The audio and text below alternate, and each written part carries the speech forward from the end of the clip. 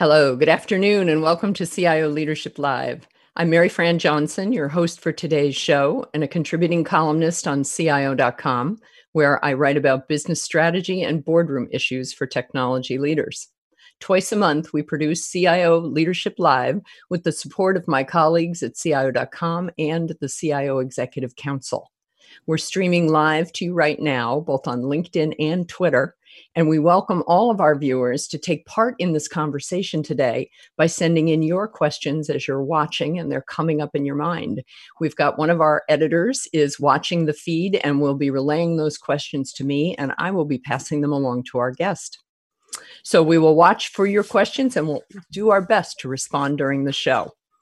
Joining me today is CIO Ian Law, who is the Chief Information Officer of San Francisco International Airport. Ian is a business-savvy CIO and an award-winning IT innovator with deep experience across the public and private sector organizations around the world. He joined SFO as the Chief Information Officer in late 2013.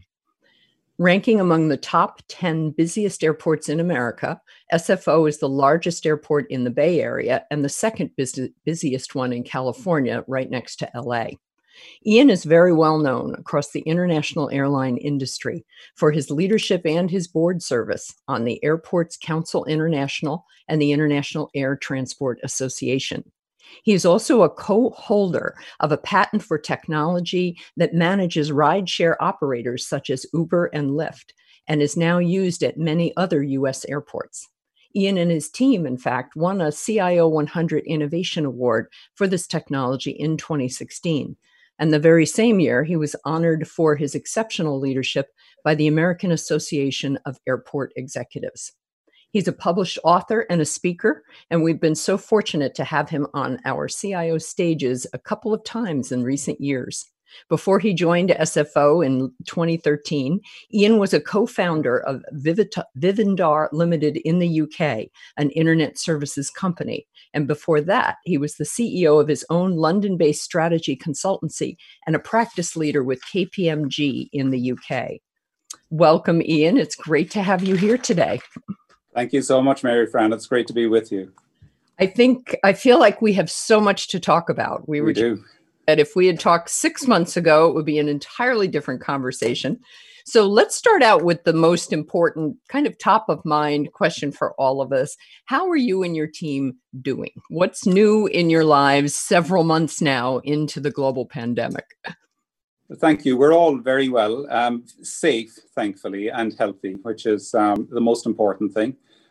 We've had, obviously, like many IT teams, a very busy 6 months. We were one of those Teams migrations that I've heard many of my predecessors on your podcast talking about, these lightning fast migrations to Zoom and Teams and so on. We were in that category as well. But, you know, once IT played a very big role as we rolled into this pandemic with deploying teams, with reprioritizing projects, with working more with the industry to see what we can do to help re-energize it. And also our business has just a new requirement for a lot of new information when something like this happens. So our analytics teams have been very, very busy with the onset of this. But as well as getting themselves to safety and to we're normally an on-site operation. All of our staff work on site at the airport. We're now 85% working from home. Mm-hmm. So as well as getting themselves up to speed with the new tools and getting themselves home, they've also had to get all of their colleagues into the same position. So they've done a really fantastic job, and I'm very proud of them. Yes. Well, and I know you're a huge booster of your IT group, and I think they return the love. Because all those innovation awards that SFO has in recent years, at least 2 or 3 of our CIO 100s, those are all very much a team effort. They certainly are. I was thinking, you definitely, as an airport, you are a very on-site organization. There are a number of jobs that are part of an airline industry that you really can't do from home. How has that shift had an impact on the priorities that that kind of line up for you as the CIO? Well, early on into the pandemic, we we looked at our priorities from against the backdrop of probably three objectives. One was to protect and keep safe our passengers, employees, and our community. Keep in mind, we're a bridge to our community. At SFO, we're a bridge to San Francisco and the Bay Area community. Secondly, it was to see what could, with this quiet time, or low operating period, how could we utilize that time in the airport? Have we projects we could bring forward, other things we could do? And thirdly, how can we contribute to re-energizing the industry? I think one airport or one airline isn't going to restore passenger and government confidence in travel. That's something we need to do as a collective. And I think technology's got a big role to play in that. Yes. Well, and you mentioned that early on what you were doing, two things. One is that you're very well trained already to deal with emergencies and to respond to that. So I want to talk a little bit about that, but also the fact that you could tune the facility to the demand. You're able to close down some areas. Let's start out talking a little bit about what did happen to the traffic. It's one of the busiest airports in the country. You described the early days of it, how dramatically the traffic changed. And that, I can give you a good example of that. So those early days in April were kind of the trough in all of this. And that impact on the whole industry was seismic. And to give you the SFO example of this, in early April, we would typically, let's say in 2019, we would typically have 75,000 outbound passengers a day. So that's 150,000 in and out, or filling and emptying 3 football stadiums is probably a better way to frame that. Wow. And that 75,000 dropped to 4,000 just in those early days of April a day. And our 44 international airlines operating here dropped down to 4 operating in early April. So that was a shock to the system. Now I'm glad to say that we're back up to about half of the international airlines now operating, putting their flights back on, and there are more coming on during this month of September and in October. Mm-hmm. But we're still, and the passenger numbers have certainly come back quite a bit. Helped in the United States, particularly because we have a big domestic travel market. If you think some countries only have an international market, and the international has been hit quite hard by this. But it's still in the, call it 15 to 30% range compared to the 2019 numbers across the industry. So it's we're still down in there. Yeah. Well, and I think one of the times we talked, you said that everyone was really busy, but it was unnaturally quiet. So yes. Talk about that, because that was something where it was one of those taking advantage of a crisis that you were doing on just in the IT side in terms of getting some things done. You mentioned being able to set up Wi-Fi in one of the areas that you needed everybody out of there anyway. Yeah, as we rolled into the pandemic, and I think as we discussed before, we train for emergency exercises, not of this length normally, but we do tabletop exercises for different types of emergencies. And so I think we gel as a leadership team, as a management team at the airport into that mode of dealing with an emergency quite well. Mm-hmm. And, for me, it's kind of had 3 cycles, really. There was that pandemic shock, first of all, where those early few weeks where really the information cycle is going at a great rate, and it's very hard to make a lot of broad decisions to do things, but you narrow it in on the few things you can do, and consolidate your position, as it were, to an extent, and accept that it's going to be a while before all of the facts are on the table. Mm-hmm. Then I think there's that pandemic post-shock, where we're reprioritizing projects and getting into replanning what our recovery in the medium term would look like. Mm-hmm. And then I know people refer to it as the new normal. I'll call it the pandemic normal. We're still in a pandemic, and I think this is the normal at the moment, where we're actually just rolling out those different plans. Mm-hmm. So that period right from the start of the pandemic, for us, even though the passenger numbers and the flight numbers have dropped quite significantly, was actually extraordinarily busy, like it is for so many other businesses when you're trying to just figure out what's the future looking like as best you can make it out, and B, then planning and rolling into that. Mm-hmm. Well, and one of the things you remarked on was that the CIO's agenda is changing so much. And we talked about that in a couple of senses. One, in terms of the areas you're focused on and the things you can take advantage of, but also an emerging role of CIOs more as chief communicators, which I wanted to get into that a little bit, because I think that that is a really intriguing way to look at it. It's not one of the things we talk about CIOs and being, the business strategists and connecting with their business colleagues. We talk about that all the time. But the idea of CIOs essentially having more of their hands on the wheel when it comes to communicating messages from the organization, in this case to the airport community or to your travelers. Yes, everybody obviously wants to know what's going on. And as I said earlier as well, the industry, one airport doesn't do it all, or one airline. Communication both across the airport community, call it horizontally and vertically, with the travel and hospitality industry, with our local communities, with the airlines themselves, is really important. And I think certainly in that early stage, what you're trying to do is communicate as much as possible to hear what's going on for them and what you're seeing yourself and how you're responding to it. So, early on, we could see as the demand was dropping, to a point you alluded to earlier, we thought it was a good idea to close half of our international terminal. And but you don't do that unilaterally. We've got to discuss that with people. We've got to discuss that with people who operate businesses in there, work out contingency plans for them. Yeah. So I think all of that speaks to a large degree of communication. And I think right now, the way it is, if I compare this to this month last year, as it were, there's still quite a lot of constant communication across the industry as we try to figure out, better ways through this to restore confidence in travel. So, yeah. If one of the things that have certainly changed for me in this pandemic are the 6 a.m. calls and the 10 p.m. calls, there's a lot more of them now at the moment. Well, you're very active just internationally with other airport execs around the world. Talk a little bit about your work there. I know you are on the board and are, chairman of certain committees for the different airport organizations. I take it that the dominant topic is dealing with and recovering from the pandemic, but maybe there's right. bigger going on there.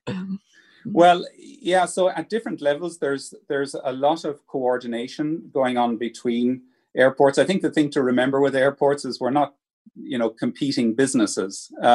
It doesn't help us for another airport not to be doing well. So I think the CIOs of the airports are very good collaborators in that way. In North America, they come together every 2 weeks and that is part of us trying to find, let's say, new technologies to put into airports that will help with, it could be temperature screening or any of these other things that help us get through COVID and the pandemic. And so that team we will then farm out subgroups where two, for example, at the moment, we're investigating whether virtual queuing would be a technology that's worth putting into airports, where rather than you forming a physical line and then the physical distancing being closer, could we virtually queue you into something, into let's say a checkpoint or a bag to collect a bag, so that your dwell time in more populated areas is far smaller.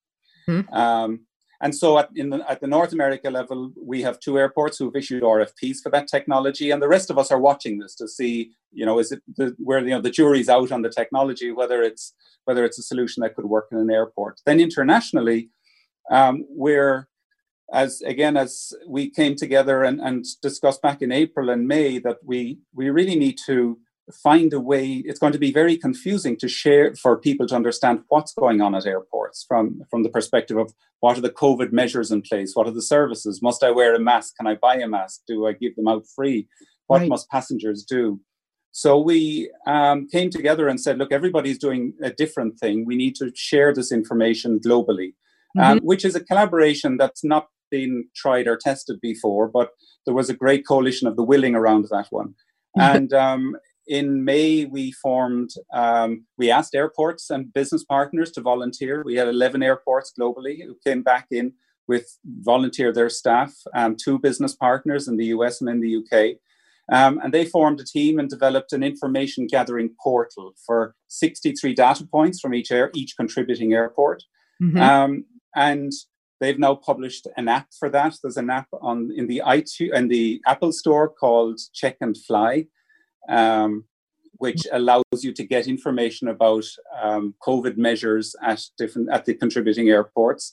And they've also published an API for the industry to access and so on. So as of this morning, there are 210 airports globally contributing to this, about 42% of last year's passenger traffic, representing that volume. So this is growing, and it's an initiative of a different sort. It's not something, we don't normally go out and build these global information hubs. No, exactly. And that I love that idea, the coalition of the willing, all of those people getting together. And that you and I have talked about this before. It's such a great way to think about it as an airport, as not just a bridge into the community, but something of a nation state in and of itself. Because as you made the point that airlines and airports have a retail relationship with customers and consumers who are there to buy the service of getting on a plane and going somewhere, but that you also have all sorts of governmental rules and regulations that are kind of overarching on all of that.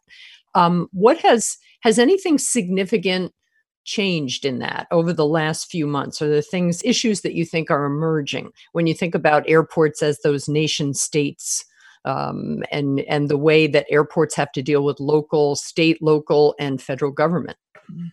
Well, I think that, if you think of pre-pandemic, so I think things have changed and are changing.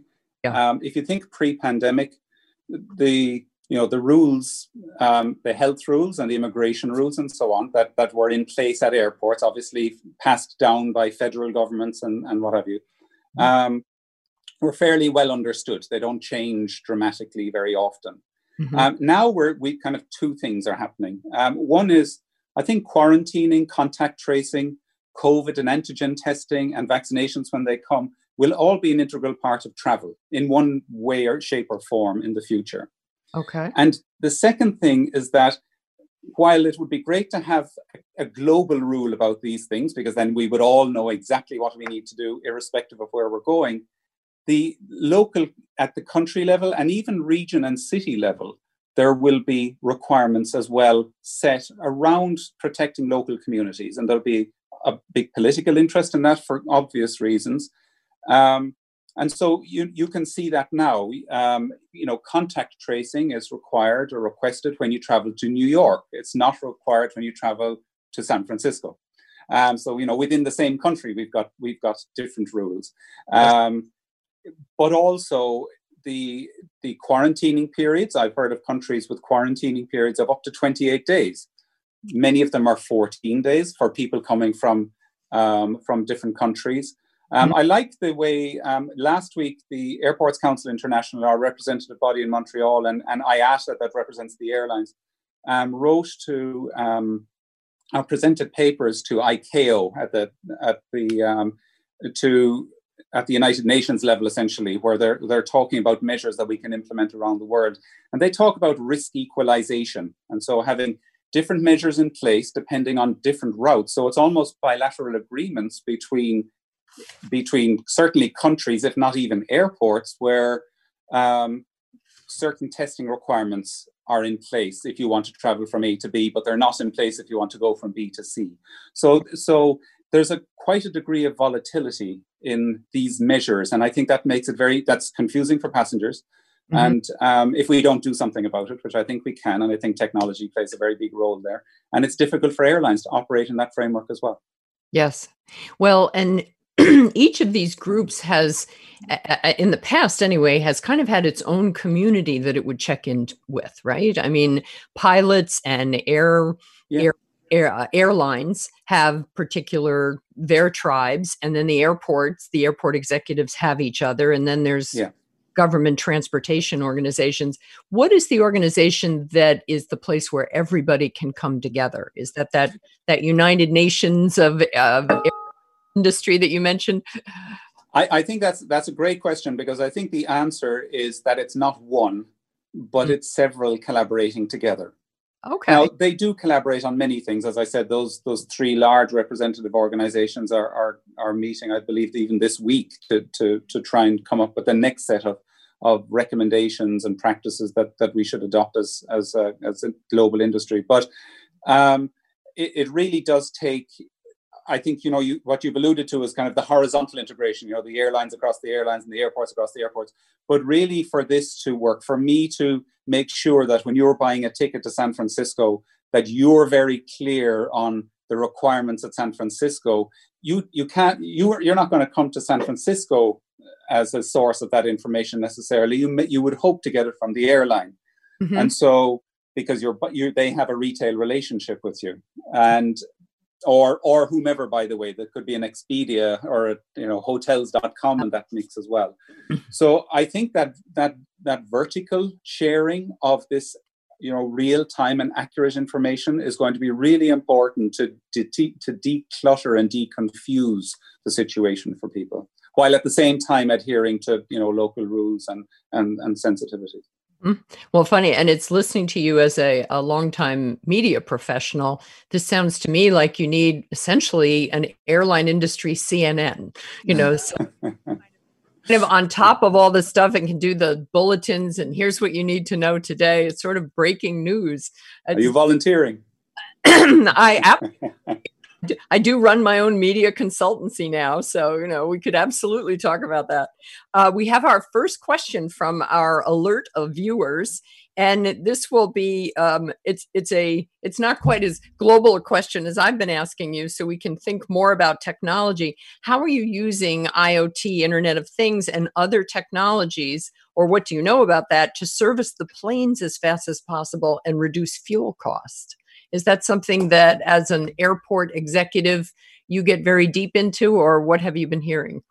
Not so much on the fueling side, where our interest on the fueling side is sustainability and biofuels, actually. But just as an aside to answering this question, I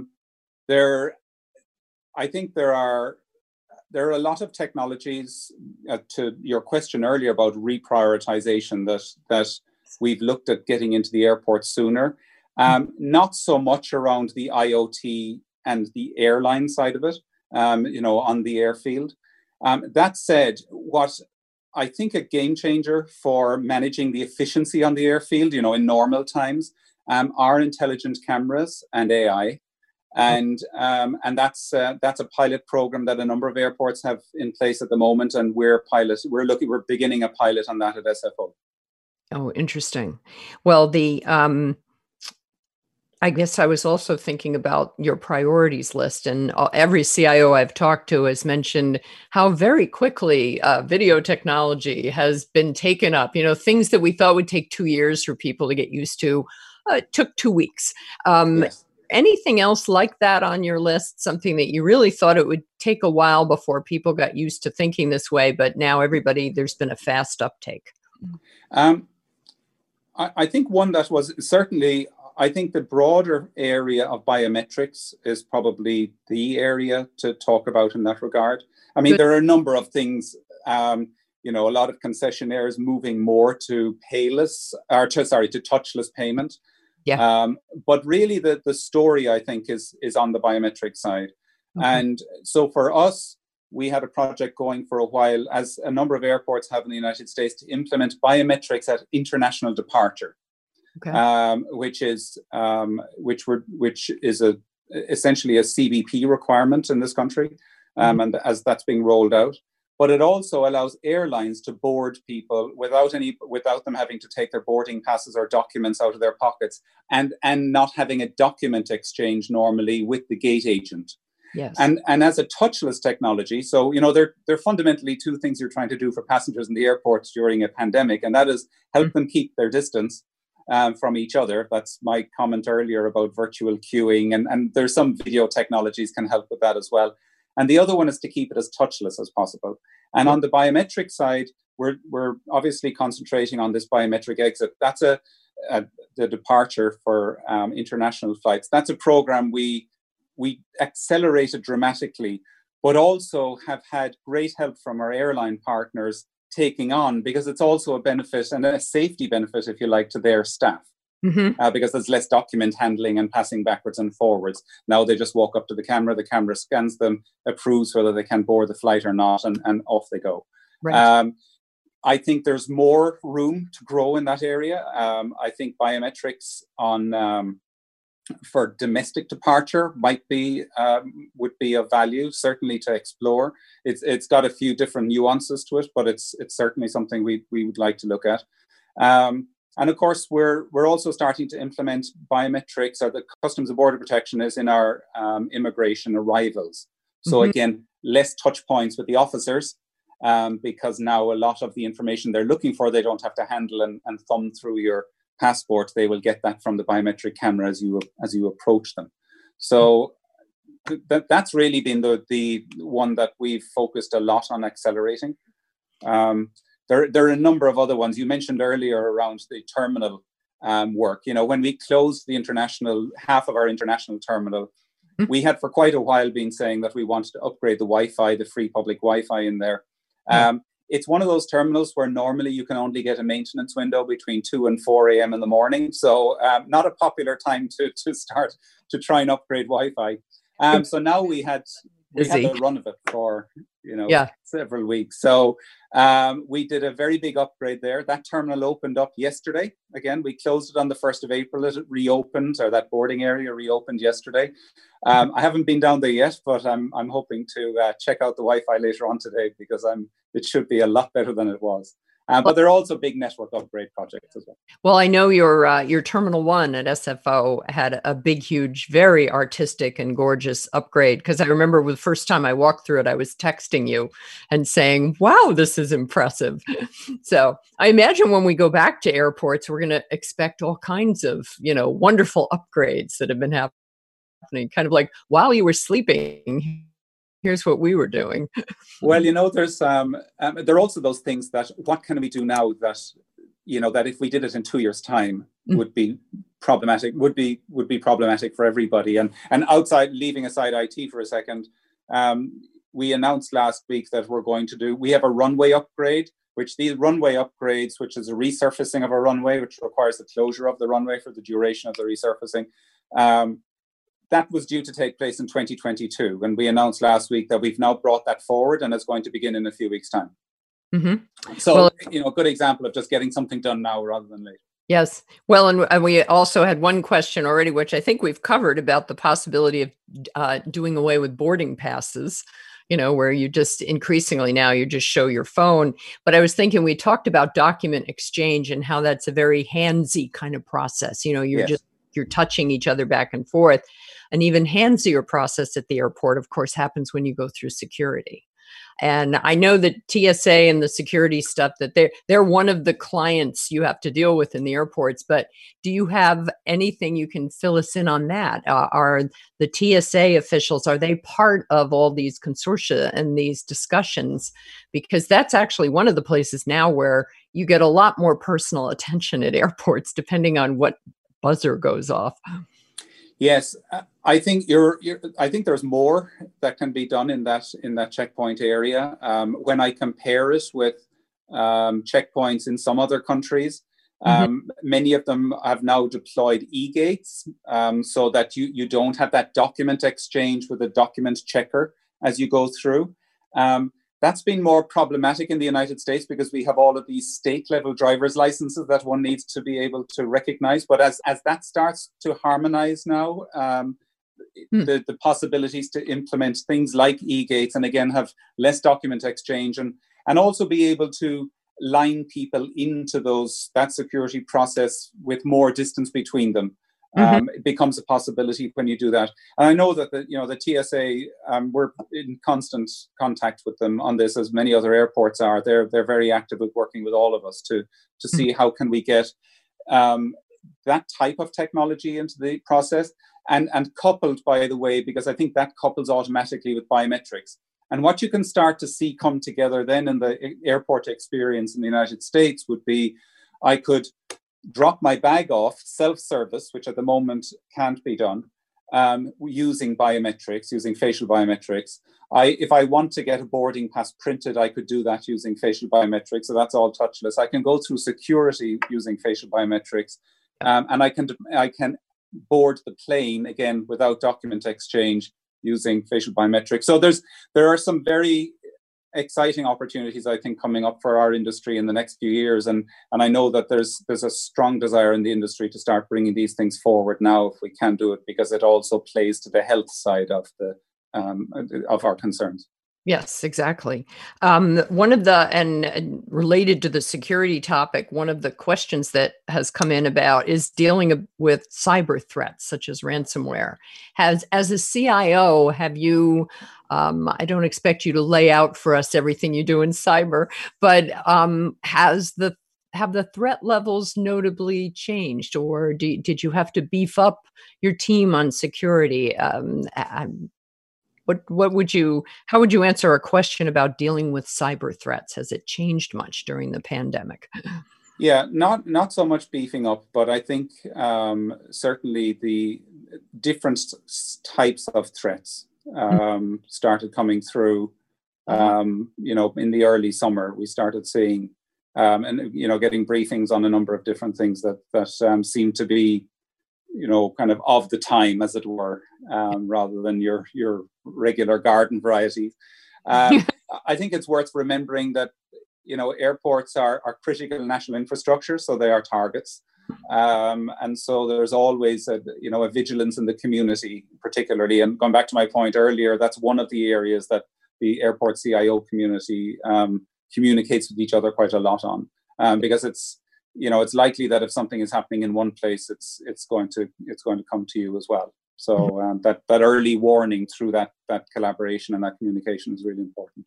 Well, that's great. Well, one of the things and this was probably just me and wishful thinking, that at the end of this, as we feel safer and confidence returns and we travel more, it sounds like it could be a more streamlined and pleasant trip through the airport.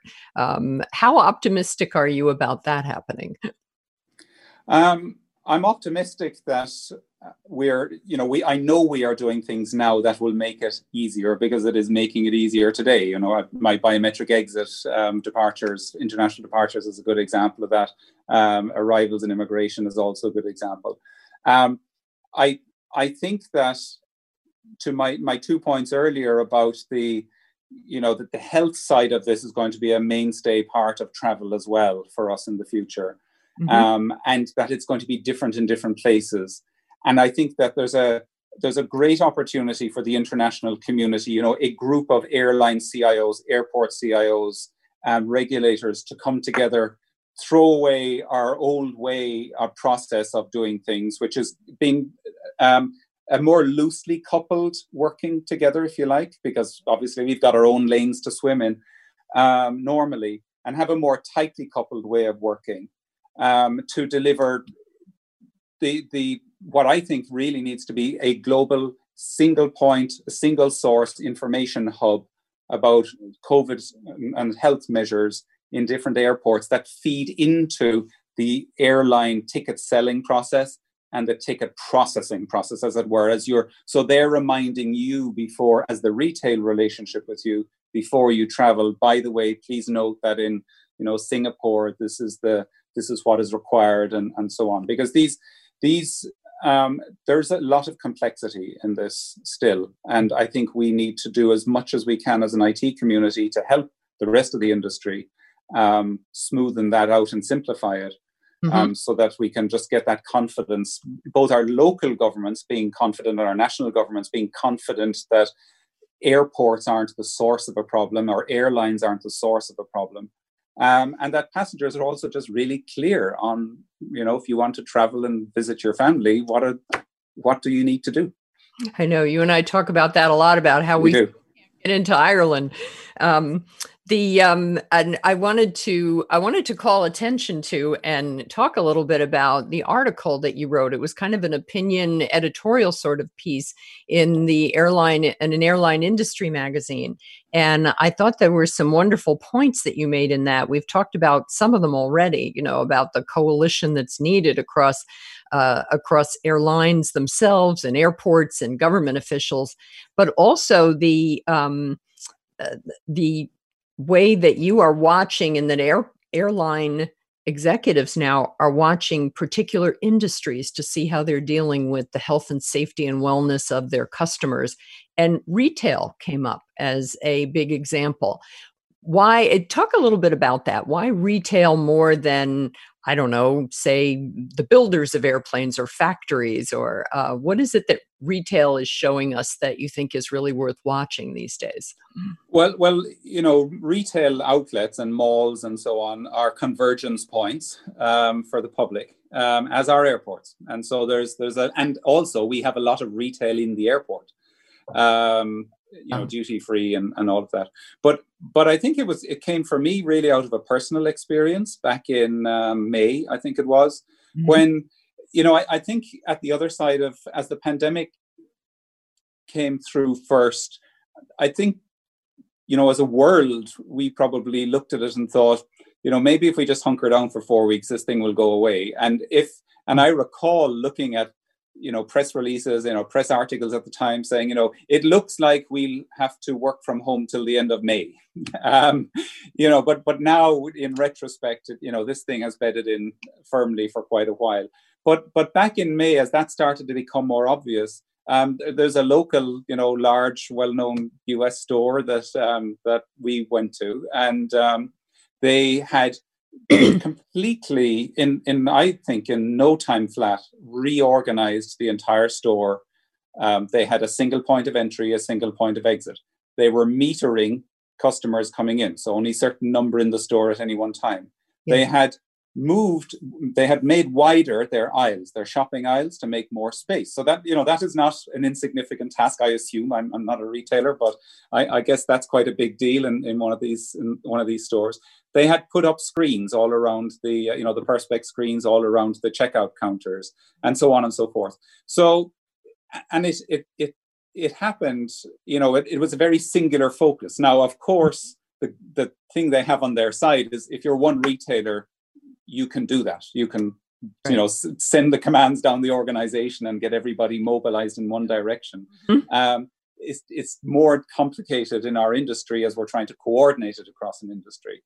But I certainly, what I admired was that they clearly saw a need to do something urgently, mm-hmm, and they reacted to it very quickly. And that's very much what we in our industry are trying to do, as individual airports and airlines, obviously, and as a collective as well.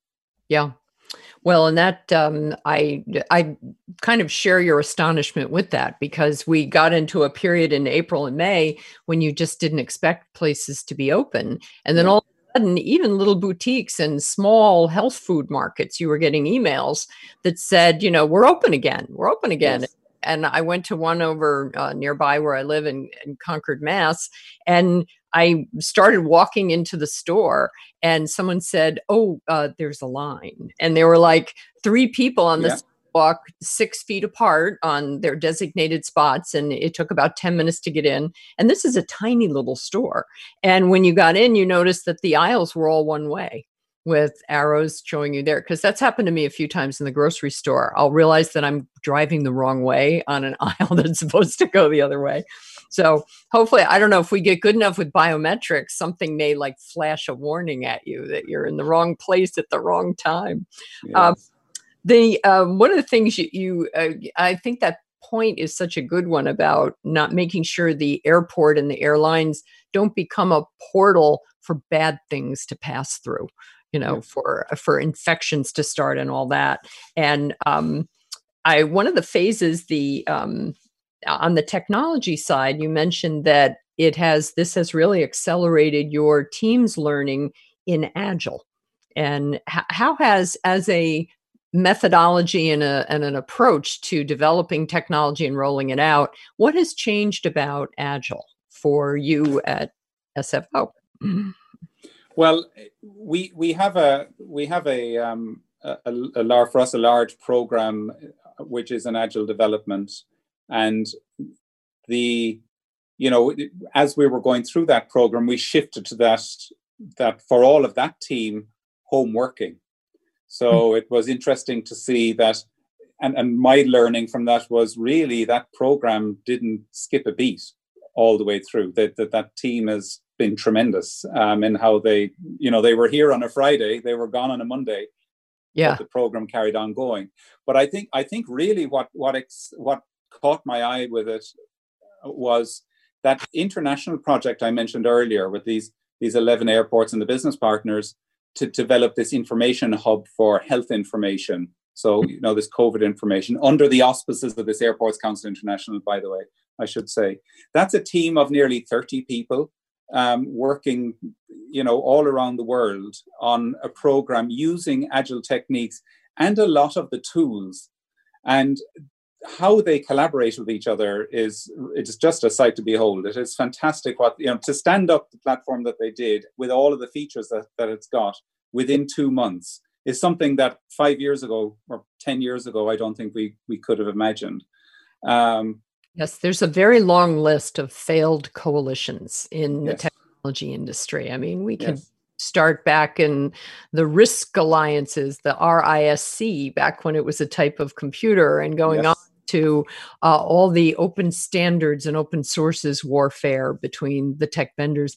Have you seen a different, more open attitude on the part of the big vendors of these technologies as well? Because that's often a big part of the problem, is that their commercial impetus is to get more customers to buy their products. And it's never been a huge driving force to get their products working with everybody else's. So when you deal with your vendors today, you know what I mean? I mean, when you deal with vendors today, are you seeing a scramble toward a new attitude on this?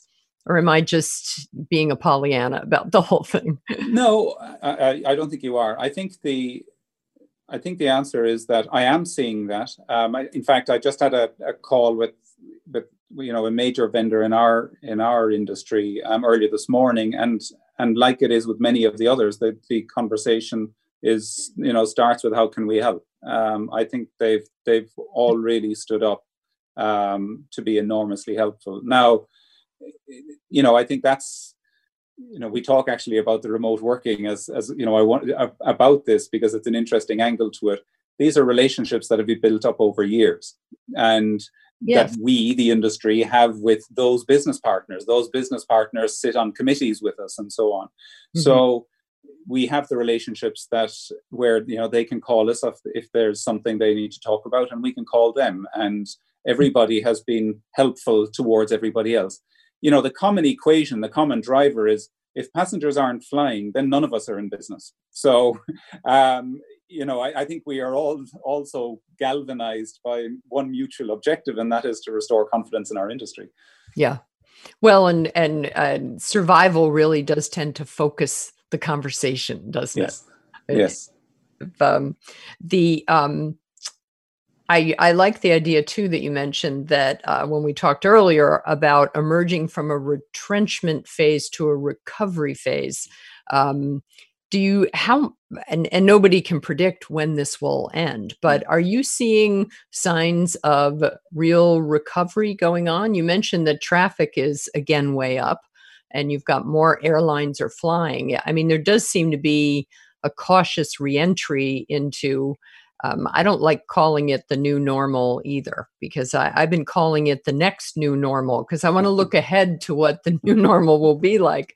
But the idea of the recovery phase of it, what sort of things should travelers be looking for at airports and from airlines as retrenchment starts to move into recovery?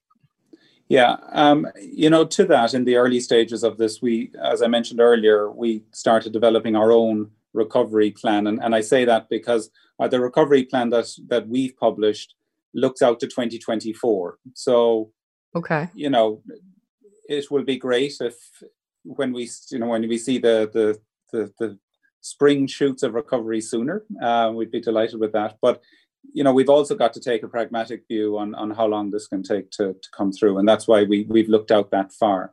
Yeah. But the signs are that things are certainly improving. We're seeing two things really. One is that airlines are returning. As I mentioned earlier, we had dropped to only 4, and now we're back to half of our full complement. Now they're not all flying every day the same routes they were flying before. They're doing that depending on demand, but there are a lot of concerted efforts in the industry to get airlines and going again, and get parts of airports that were closed reopened. As I said, we just reopened our other our international boarding area A yesterday. Mm-hmm. But I think that the thing on the table at the moment is that assurance between, going from one place to another, that COVID is not being transported. I think that's the simple and blunt way of saying it. Yes. And what we're seeing now across the world are airports opening different testing facilities, airlines in some cases also opening some testing facilities. So there's a big emphasis now on testing. And to your question, what mm-hmm. can people expect to see as they come back? Mm-hmm. They can expect to see that, as we can see today, different countries will be firming up on the measures that they're going to require, mostly around testing and ultimately around vaccination, more than likely, it'd be my guess. Mm-hmm.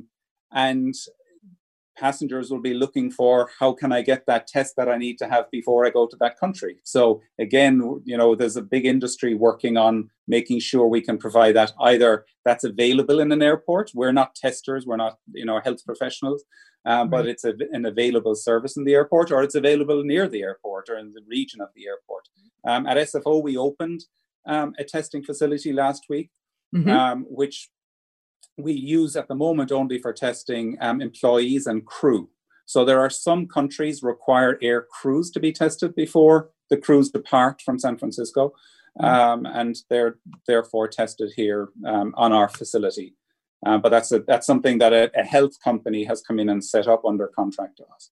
Okay. Well, and I've heard other CIOs too talk about related to travel, but also other things, the notion that you have a health passport, the way kind of like when our kids were little, when you go to the doctor, you had to show that they'd had their recent vaccinations, or maybe they've been, tested for antibodies or something. I'll bet, have you been hearing from technology vendors that are developing those sort of products now? Absolutely. Because yeah, it is the as I said earlier, it's the next. It will come, I believe, part and parcel with travel for a while. Okay. And maybe forever. Who knows? There was a time, and I remember, quite a while ago, when if I was traveling from Europe to some countries elsewhere in the world, I needed to have the flu shot and a typhoid shot and a yellow fever shot, and I had to bring my vaccination card with me to allow me to travel. Yes. I think e-vaccination cards are quite likely to be it. I saw one healthcare provider launch one of these apps the other day. I know there's another one in the United States looking specifically in the travel sector to do that as well. So I think, again, that's interesting to see how this is going to develop in the retail side of it, airline retail, I mean. Yeah. That, the airline clearly, I'm sure, doesn't want to be the custodian of health information, but they want to be able to join up as seamlessly as possible with a health app in which you keep your test information, vaccination information, and so on and so forth, and you grant them potential access to that, for maybe a specific purpose and for a brief period. Mm-hmm. And then you revoke that again, but you have control over it.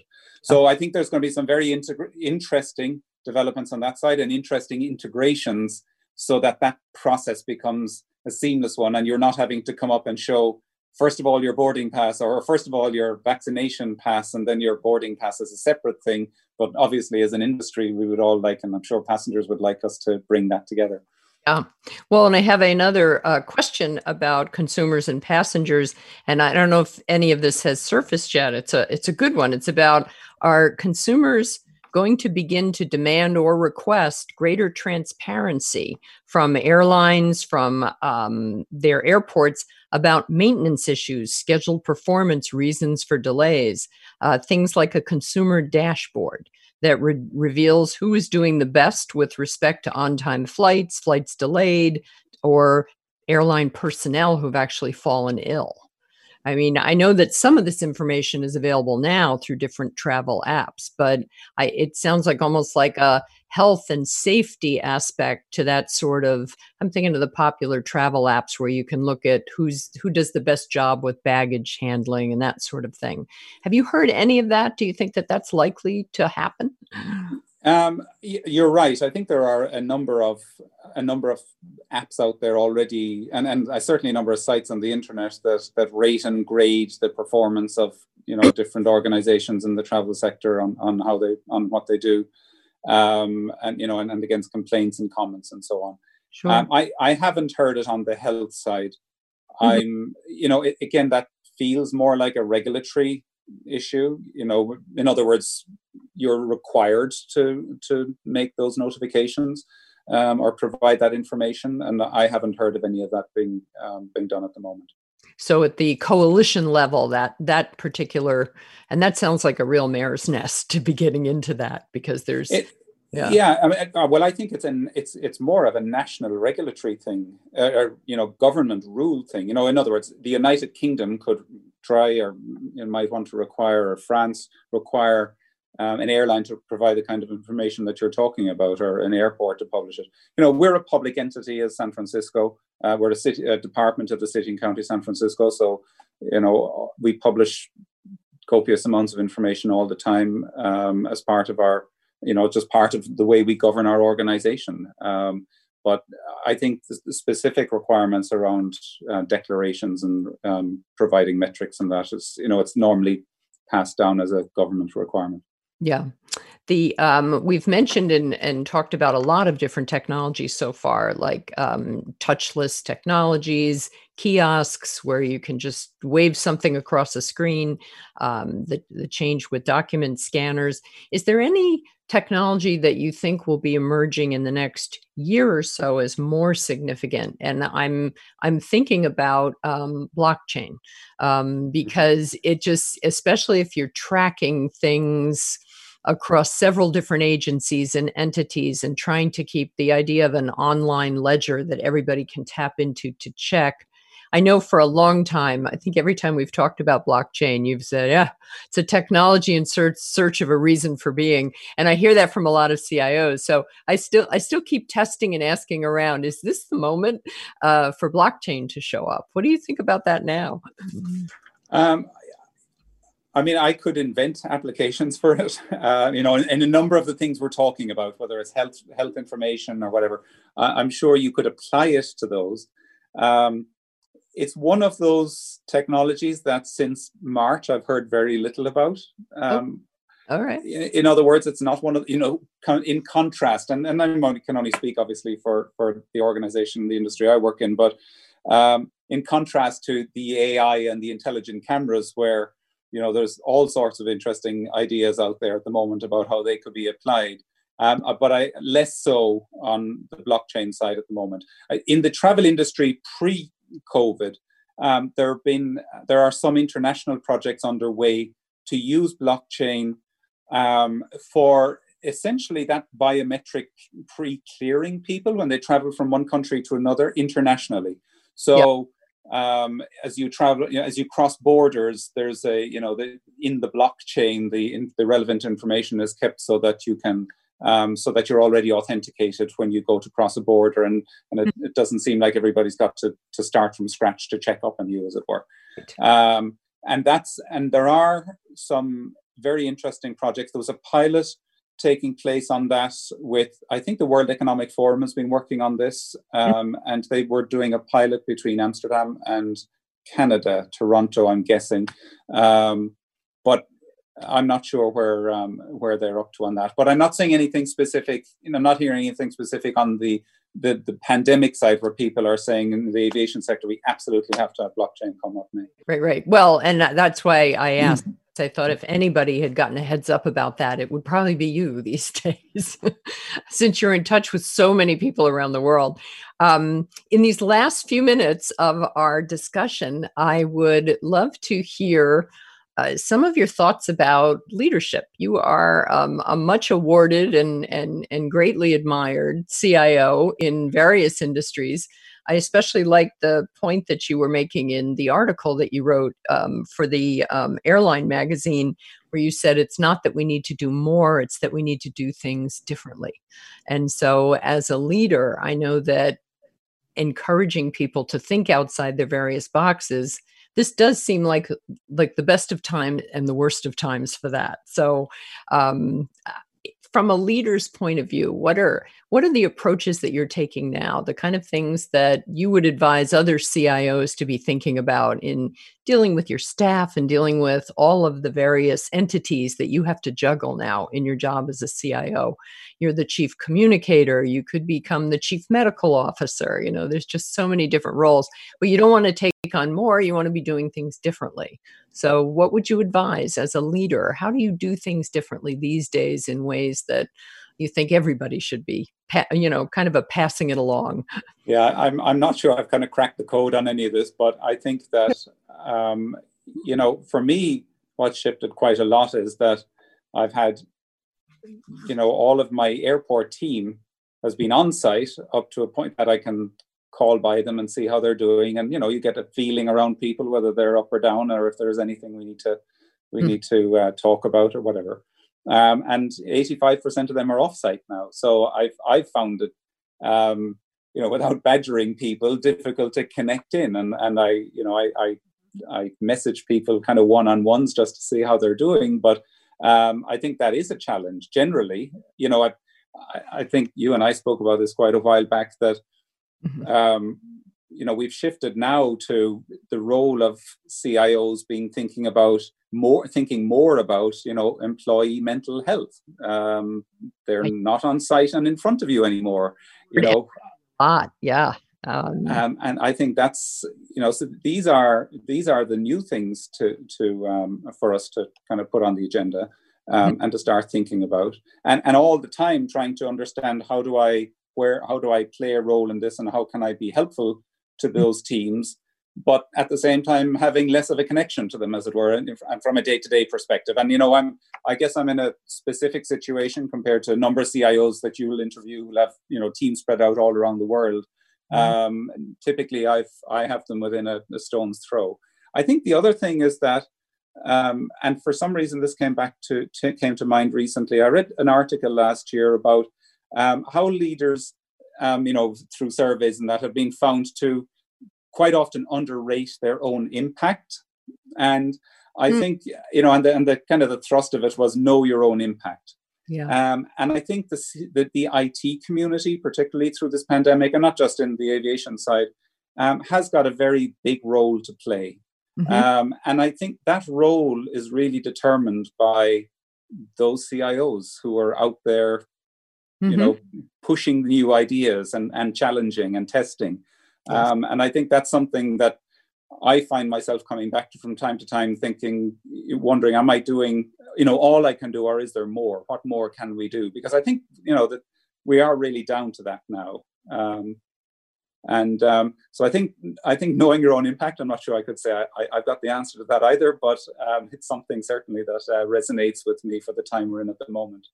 Well, and I think that's a great way to think about it, because a lot of leaders, they've worked very hard to get into the positions they're in, and they tend to forget along the way that they're operating in a glass house. Essentially, everybody's looking to them for various things. Yes. If you're all just focused on keeping the CEO and the board happy, it is easy to lose touch. And days, I've been seeing more articles lately about whether, especially for introverted people rather than extroverts, rather than my people who just love to be talking to somebody.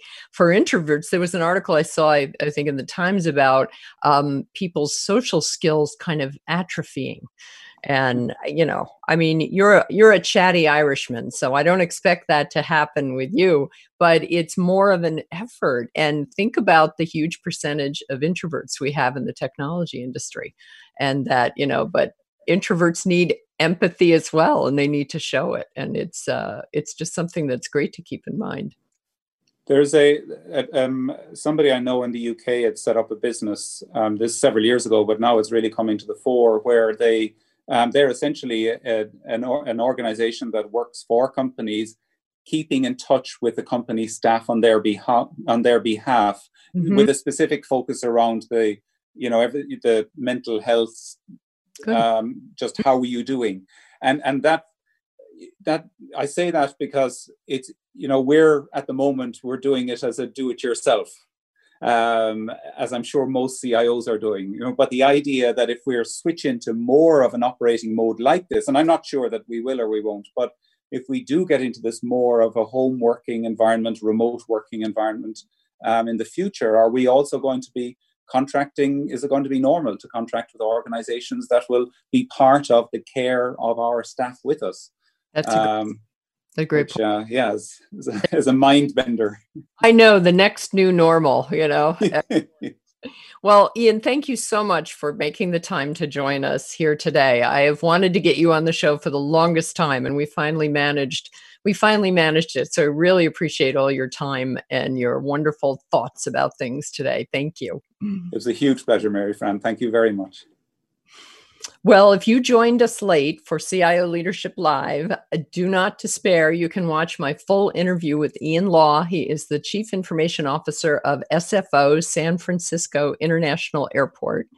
And I encourage you to check in to our IDG Tech YouTube channel, which is called Tech Talk. And if you sign up and subscribe for free to that channel, you'll never miss another CIO Leadership Live again. You can also catch our conversation as an audio podcast, because by tomorrow we will have this 60-minute conversation with Ian uploaded to all the popular podcast platforms. I hope you enjoyed the conversation today with Ian as much as I did, and that you'll join us for our next episode of Leadership Live, which will be on Wednesday, September 16th, again at noon Eastern. And I'll be joined by CIO Shamim Mohammed, who is in charge of all the technology behind CarMax, one of the largest used car auto dealers in the nation. Thanks so much for tuning in today. We really appreciate those of you who sent in questions. And thanks again to my colleagues at CIO.com and especially our CIO Executive Council for their ongoing support and sponsorship of this program. Stay safe and well, and we'll see you here next time. This podcast is produced by IDG Communications Incorporated.